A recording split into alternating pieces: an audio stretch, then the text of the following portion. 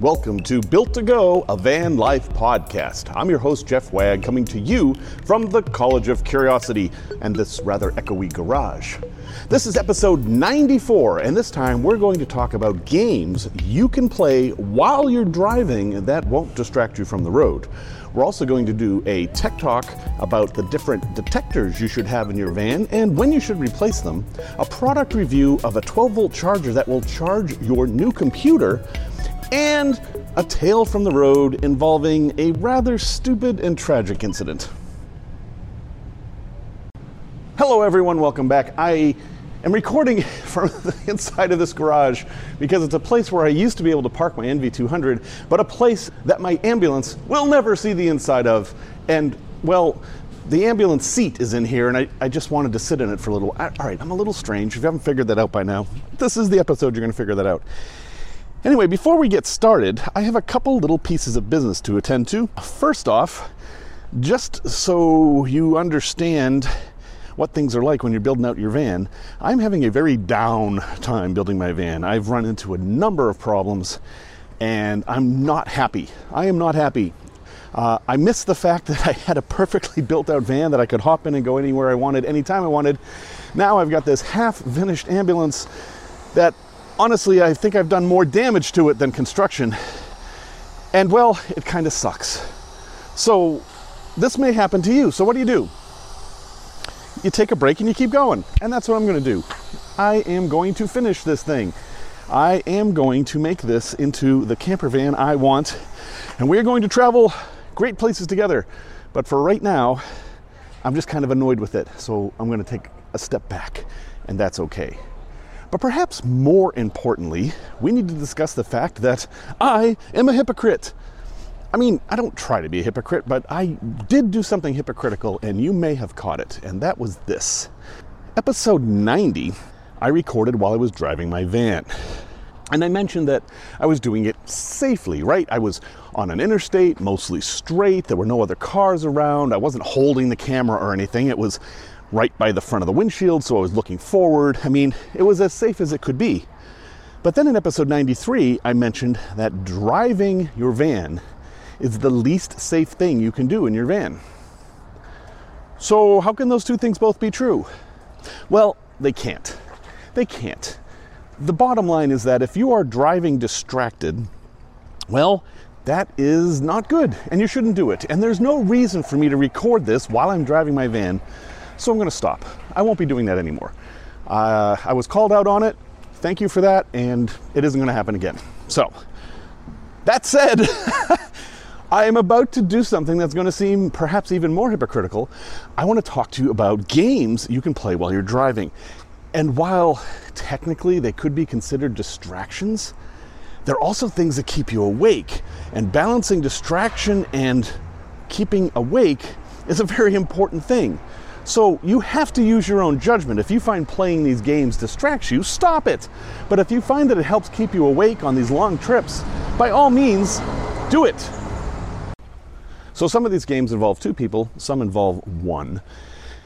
And if you're traveling with two people, this is a great game that my wife and I invented, and we call it Echoes, or at least I call it Echoes because I needed to give it a title to do this podcast. And it works like this. Somebody starts and plays a song. They can pick any song they want. But, as you know, people often fight about what songs we're going to play. I don't want to listen to country music. You know how that goes, right? This solves that and is fun. So let's say I play the song Let It Be by the Beatles. Okay, fairly inoffensive song. The game is the person you're traveling with then has to pick another song, but it has to have a connection to the first song. So let's say they then pick Live and Let Die. All right, well, there's two connections there. They're both Paul McCartney and they both have the word let in it. But then let's say the next song is by Guns N' Roses. And you might be like, well, what's the connection there? Well, the connection is that Guns N' Roses also did a famous version of Live and Let Die. And so maybe you don't like Guns N' Roses, but you do like Adam and the Ants. So then you play the song Five Guns West. And then the person who hears that is like, well, Adam and the Ants, they're kind of old. But if we're going to go old, I'm going to go even older. And so they play the song Cherokee People. And you may be like, well, what's the connection? And that's the game, to figure out the connection. It's a lot of fun. People get to play the music they want. And the only rules are there must be a connection, and you must listen to the whole song. Because if you don't have that rule, it kind of breaks apart. People like listen to 30 seconds, guess the connection, and then want to switch to their song, and you want to avoid that. So that's Echoes. Good game. This next game also is best with two people, because if you do it with one person, you're going to be distracted somewhat. And that is, I call it placards. And the idea is that you're trying to figure out what is inside all the trucks that you're sharing the road with. All trucks have placards on them that list whatever dangerous things they have, and they usually have a 4-digit number. Like you might see 1287, which I think is diesel fuel on a tanker, or you might see a diamond shape with 4 numbers on it. Each one of those numbers tells you if it's flammable or explosive or whatever. There are apps, and I'll link them in the show notes, that tell you what those things are. And it can be kind of fun to see what you're sharing the road with. It can be a little scary too. Now, if you want to play this game by yourself, I do not recommend you look things up in the app while you're driving. That would be distracted driving. But if you want to like write down on a notepad all the different numbers you saw and then look them up later, that could be fun. Here's a game that I invented. I was driving from Massachusetts to Florida on a very long trip. I think I had to do it all at once. I wasn't going to spend the night, and I needed something to maintain my attention. So I invented a game called Roadkill. Roadkill is not a game where you are trying to create roadkill. It's a game where you're trying to keep track of it. Now, at the time I did this, I was able to post Facebook posts with my voice. I don't know if you can still do that, but when I did this game, I was able to say, "Hey Siri, Facebook post, I just saw a dead raccoon." Now, I kept track of all the dead animals I saw, and it was kind of fascinating because in Massachusetts, I saw maybe a couple, and then, basically all the way down south, there was just a dead raccoon, like, oh, dead kitty, and then on the way, that's a little morose maybe. And then when I got to Florida, I was like, dead fluffy thing, and oh, another dead fluffy thing, and oh, in the last 10 minutes, I've seen 30 dead things, I don't know what they are. It was a little educational. I got to see just how much roadkill there is in Florida. But hey, not everyone has the same interests I do. I don't know that I'm actually all that interested in roadkill, but it did keep my attention for that one bit of time. All right, now here's a game I play all the time, but it does require a bit of special equipment, although any cell phone can probably do this. I love Alexa. I love Amazon's Alexa, and yeah, they're spying on me and all that stuff, and I don't care. And I love the fact that Alexa is directly connected to Wikipedia. So you can basically say, Alexa, Wikipedia, anything. And one of the things I like to do in this game I call WikiTown is to Wikipedia the towns I'm driving through, because wow, you learn some crazy stuff and it's not all obvious. And all right, so maybe that's not a game, right? Maybe that's just looking things up. But if you want to make it a game, ask a question before you Wikipedia it. For example, you're traveling through Reedsville. Guess as to where Reedsville got its name from. Was it named for the many Reeds? Was it named after a guy named Reed? Or was it named after another place called Reed or Reedsville or whatever? Make a guess and then Wikipedia it and see if you're right. I've learned a lot, and boy, again, this is just me, but it's one of my favorite things to do in the van, and it works just fine by myself. It's not distracting at all. All right, and this last one also involves Alexa. If you have Alexa installed in your car, which I do, and I absolutely love, Alexa, and maybe the Google Nest things too, I have one, but I haven't used it as much, they let you play games. And some of those games are very engaging. Now, caveat here, I find that Alexa has a hard time hearing you sometimes in the van.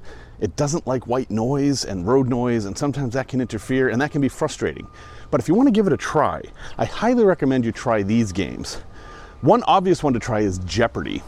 It's great. I mean, it's one of the best smart speaker games there is, and I highly recommend you give it a try. I used to play it daily. I've kind of fallen out of the habit, but it's a lot of fun and it's pretty well done. And it's basically, you just play Jeopardy! The competition part is missing. You're basically just answering questions. It'll say, this man was president of the United States during the Civil War. And you would say, who is Lincoln? That would be, anyway, I like it. Give it a try. Another one in a similar vein is called Lie Swatter. Now, these are from the Jackbox people.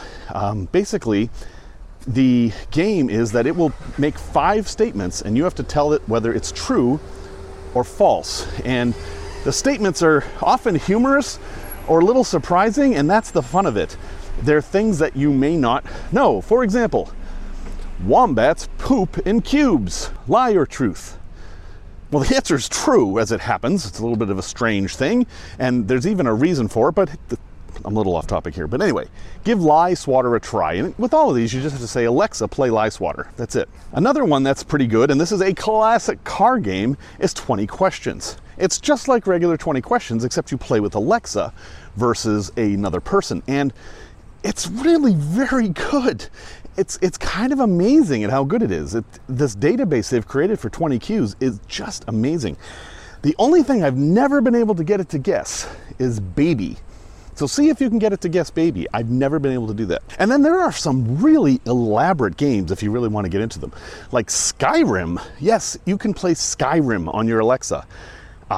It's your basic choice, go left or right or fight the rogues or whatever, but it exists. In fact, there are hundreds and hundreds of games for Alexa, and there are many, many for the Google Nest as well, but I find that Alexa is actually better. And if you don't have an Alexa installed in your van, or 3 of them, which I think I currently have installed, you can play these on your phone. You simply get the Alexa app for your phone, and then it's a 1-button tap on the screen, and you can say, Alexa, play this, and it'll do it through your phone. I know that there are tons of other games people play. There's the license plate game and the alphabet game and all those, but I thought I would introduce a few new ones, and hopefully some of these games will give you some entertainment on the road. If you have a game that I missed and you feel I should mention, let me know, and I'll add it to a future episode. Hey, let's talk about detectors for a minute. I'm wearing a mask if I sound funny. I'm sorry, it's the rule here in Chicago. Yes, you should have a smoke detector in your van. There's actually 3 kinds of detectors that are useful in vans. There's the smoke detector, which is fairly obvious, but I think maybe even more important is one like this. A smoke detector with a carbon monoxide alarm. Carbon monoxide is the thing that's really scary in vans, so I definitely think you should have one of those. There's also a thing called an explosive gas detector. So here's one here. Carbon monoxide and natural gas. It should detect propane. But here's the problem. They're 120 volts. I have never seen one that wasn't 120 volts. And while yes, it has a battery backup, these things apparently use enough power that that's a problem.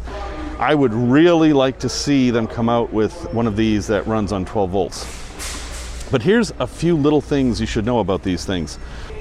You do not want to buy a 120 volt hardwired one for your van. That is bad. You want one that runs off of a battery. And you are going to check this battery fairly often. They recommend you check it every time the time zones change or the daylight savings time changes, which may or may not be the case where you live. So I'm going to say every time it's a solstice, change your battery. Also, lithium, the expensive ones, the 10-year ones, are actually much better. You actually don't replace the batteries on these. They have a lithium battery in there and they last 10 years, and they probably work better in cold temperatures. And remember, these things are designed for homes where the temperature is fairly consistent. In your van, that may not be the case. So make sure you get one that runs on its own battery. Try to get one of the 10-year ones that uses a lithium battery because they're better. And absolutely, absolutely make sure that you get a carbon monoxide alarm. There are combo units like this one here. This one looks pretty good. This is a 10-year one that detects smoke and carbon monoxide. It has everything you want. Now, it's $50 here, which may seem like a lot, but let me tell you, dying from smoke or carbon monoxide is a lot more expensive.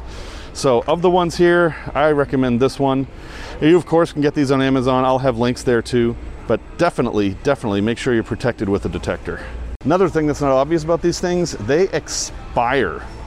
So the 10-year ones are obviously going to last for 10 years, but some of the other ones only last for a few years. So don't think that this is a one and done. You're going to have to maintain this thing, you're going to have to clean it, you're going to have to dust it, and you're going to have to replace it after it expires. These 10-year ones, you're supposed to throw them out after 10 years. And the ones that aren't 10 years, so make sure you find out when it expires. It's important not only for your own personal safety, but it will protect your rig. If something's wired wrong in your van, well, the smoke detector could be the first way you find out about it. And heck, I want to know as soon as possible. In my NV200, I had a separate electrical cabinet, and I put a smoke detector in there. If anything was smoking in there, I wanted to find out about it as soon as possible. So these things aren't fun necessarily. They're not like the best thing about van life. You're not going to see Instagram posts about them, but they're super important. Please take the time to protect yourself and everyone else you're traveling with. A place to visit. I was fortunate enough to live in Utah for 4 years back in the early 90s, late 80s, and one of the things I never got to see, but did get to see later, was this crazy thing way out in the desert, but pretty easy to access. The story goes like this.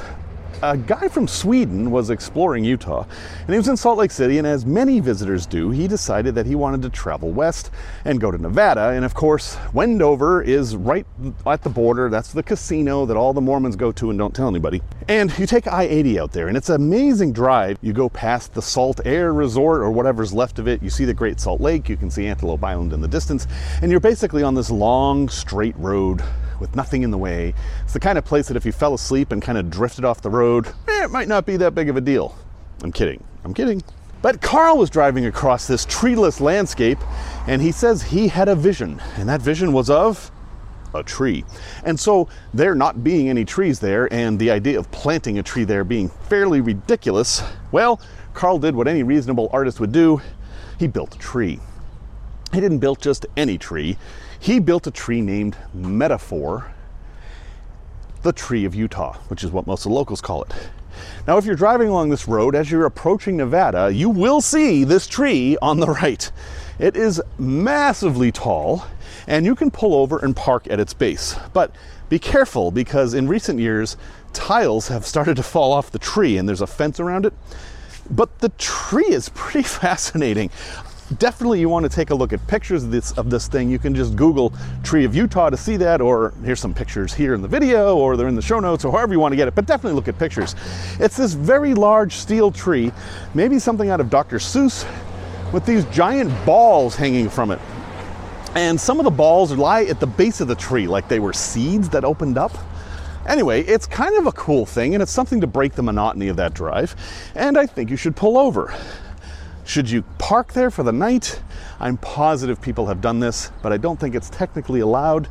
I have actually pulled over and slept on the side of I-80 on that stretch of road with no problems, but I can't say you should.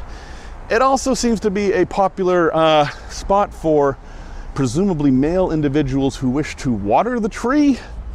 I'd recommend against that as well, but people are going to be people. So yeah, I think that road is fascinating in and of itself. If you look along the edges of the road, you can see where people have drawn things out of black rocks in the white salty sand. That's fun too. And of course, there's the great fun of at the end of the road, you're greeted with the wonders of Wendover and West Wendover, the Bonneville Salt Flats, the plane from Con Air, and a whole bunch of bizarre little things that you would never expect to find in the middle of the desert. Again, that is Metaphor, the tree of Utah, on I-80 near the Nevada border. Tales from the road. So I'm not terribly proud of this story, but hopefully someone can learn something from it. This was many years ago, maybe 2007, 2008. I was driving from Connecticut to Vermont, although oddly I was in New York, which doesn't make sense if you look at a map unless you realize I was in very western Connecticut and I was taking 87 up to Burlington. That actually does make sense. At any rate, I'm driving up and I find myself in one of these annoying situations where I'm kind of blocked in by cars. I was in the left-hand lane with a car right on my bumper, another car in front of me, and a car to the right of me. This is not a good place to be. You know, you want to try to maintain what's called a space cushion when you're driving, and no, this was bad. So, I was trying to get out of that situation, and the official recommendation, if you're in that situation, is to slow down, forcing the car behind you to slow down, and then you can move over to the right. But this guy wasn't really having any of that. As I slowed down, he just kind of got closer to my bumper, and he was making me nervous. So I just decided to sit tight and hoped that somebody would move. And then eventually the car in front of me did move. He sped up and pulled over, actually took an exit. Great, I had room. So I started going a little bit faster to pass the guy on the right so I could get over in the right-hand lane. And, well, he was one of those that likes to match your speed. Oh, are you racing me? Well, let's go then. And I'm just trying to pass him, and he was matching my speed. And now we're well over the speed limit at this point. I'm like, well, I've got to get out of this situation. So I sped up a little bit more, and I was going significantly faster than the speed limit at this point. And I pulled ahead of him, pulled over into the right-hand lane, and started to slow down so everyone could just leave and pass me and get out of the way. And I passed into a construction zone. And I didn't think anything of that. I was slowing down. But the police officer, the state trooper, who was parked right at the beginning of the construction zone, did have a little bit of concern with my speed, and, well, blue lights flashing, pulled me over, and we had a nice chat. Now, in that chat, I didn't actually try to defend myself. I was speeding in a construction zone. That's all there was to it. And while there were extenuating circumstances, I'm in control of the vehicle. The vehicle's speed is my responsibility, and I was going too fast in the construction zone. I think he got me for 12 over in a construction zone, and that's not good. That is not a good thing. So what happened was he was very efficient and curt and not very talkative and wrote me a ticket. I think it was for $150. All right, bummer. You pay the ticket, right? I got some points on my license, but I didn't have any other points on my license, so I wasn't too worried about that. But what I didn't know was that in the state of New York, at least at the time, your ticket is not the end of the story. Not only do you get a ticket, you get another one the year after, and another one the year after, and you actually get 4 years worth of tickets. It's like a subscription to a ticket. And so after the second year of getting these tickets in the mail, there was an option to pay it all off so you wouldn't get any more. And I took that. And I think the entire thing cost me about $400. So, moral of this story is you really need to respect construction zones, which I do. I did not mean to speed in the construction zone. It was in this weird circumstance that when it started, there wasn't even a construction zone. But I tell you this story so you'll be especially careful in construction zones. And these days, you have to watch out for cameras as well, because camera ticketing is way on the rise, even on interstates. And eventually, every single person who speeds in a construction zone is going to end up getting a ticket. Product review. Greetings from my very messy van, my poor van. Anyway, I found a really cool thing, and it is a 12-volt USB charger. And while you might not think that's the most exciting thing in the world, this one's pretty cool because it can do 95 watts total. 95 watts, that's a lot. And what that means is that with this simple cigarette lighter plug-in charger by the company Watobius, you're definitely going to want to check the link in the show notes for this one. You can charge newer Mac and Windows laptops just from a cigarette lighter outlet. Now, that again is not something that's terribly new, but this is a PD or power delivery USB device. That means it can send 65 watts of power to your laptop to charge it, which is the same as the charger that comes with my MacBook Air, for example. This is huge. This means that you can charge your MacBook over 12 volts without worrying about inverters. And I'm positive there are Windows computers like the Microsoft Surface that act the same way. It does have a USB-C port in it, and that's the most common thing. iPhones come with those now. All Mac products come with USB-C, at least on one end. And you plug that in and it charges, and it's great. It does have the traditional USB-A port, so you can plug in all your devices into this one thing, and you can plug in multiple things at once. In short, this one 12-volt charger that plugs into a cigarette lighter outlet can charge everything you have that you charge over USB. Now, that said, there are some issues with it. First off, to draw that much power, you have to have a robust 12-volt outlet. This thing could possibly pop a fuse if you had a really wimpy one. I've tested it in my Awantfi power station, and I've tested it in my Sprinter van, and it has worked fine. So that isn't an issue for many people, but it might be an issue. So just keep in mind that this thing's going to draw some power. The other thing is that it's kind of big, which isn't too surprising. I'm honestly surprised at how small it is. But that means it sticks out from the 12-volt outlet a bit. And that isn't the end of the world, but you're going to have to deal with that. In the Sprinter vans of my era, the NCV3s of 2008 to 2016, I think. The cigarette lighter's in the ashtray, and it kind of sticks out, and so I can't close the ashtray with the thing in. But I don't care. I love it. I love the fact that I can charge my laptop, or especially use my laptop, without turning on the inverter and getting full power. For those of you who, like me, don't want to use the inverter very much, this is a great solution. And the best news is the price. This thing is $37.49. And while that sounds like a lot for a 12-volt USB charger, compare it to the cost of an Apple MacBook Air charger, which last I checked were $79. This does exactly the same thing, and it does it in your car. I'll have a link in the show description, but definitely you want to check this thing out. Again, it's called the Watobius USB-C car charger, 95 watts. And to be clear, it has two USB-C ports, one that does 65 watts and one that does 30 watts. So you could plug in your laptop in the top one and your iPad or iPhone in the bottom one, and both would be charged at their full charging capacity. I think it's great. I'd love to see more stuff like this. I'd also like to see these things installed in vehicles to begin with. As a side note, and perhaps this is a little bit of tech talk, you may have noticed in older cars that have the USB outlet that you can't charge your phone in them. You plug them in and you hook up the Bluetooth and you play audio from your phone and the battery goes down. That's because the original USB standard was for only 0.5 watts. That's right, you'd get 5 volts at 0.5 watts because it was never intended to be a power delivery system. It was meant for data, and creative engineers over the years have learned to suck power out of there, and they want more and more power. So now with USB-C and PD power delivery, we can finally get a lot of power out of these things, and this device takes advantage of that. Anyway, a little bit of trivia for you. Also, USB stands for Universal Serial Bus.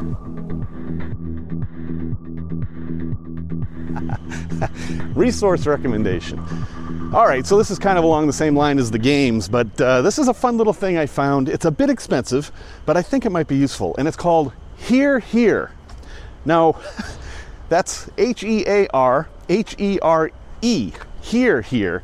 And it's this app that will use your GPS to figure out where you are and then tell you a story about that place, sometimes by famous actors like Kevin Costner. There's over 8,000 of these stories. And the idea is that you're driving down the road and this thing will say, hey, I've got a story here. Do you want to hear it? And you will say, well, yes, I do. And it will tell you a professionally narrated story about where you are. Now, I just did the ones in Chicago, and they basically told me the history of Chicago, which, as any Chicagoan will tell you, was founded by a Haitian man in the late 18th century.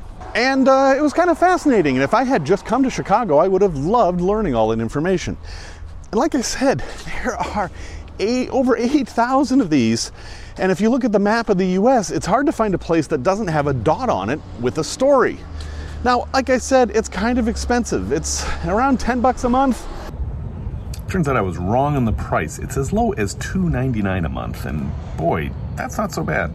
Which seems like a lot, but I'm assuming you can just do it for a month. And if you're going to take a big long road trip, and maybe it was going to take a month, heck, for $10, listening to all those stories would easily be the equivalent of an audiobook. So while I think it's pricey, I do like it, and the quality is really good.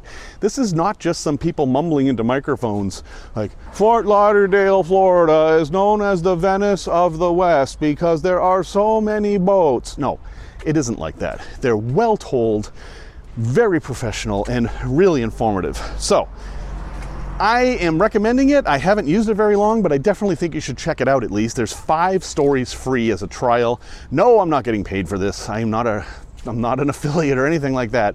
It's just an app I thought you guys might like. So that is Hear Here, available in the App Store. Links in the show notes, of course.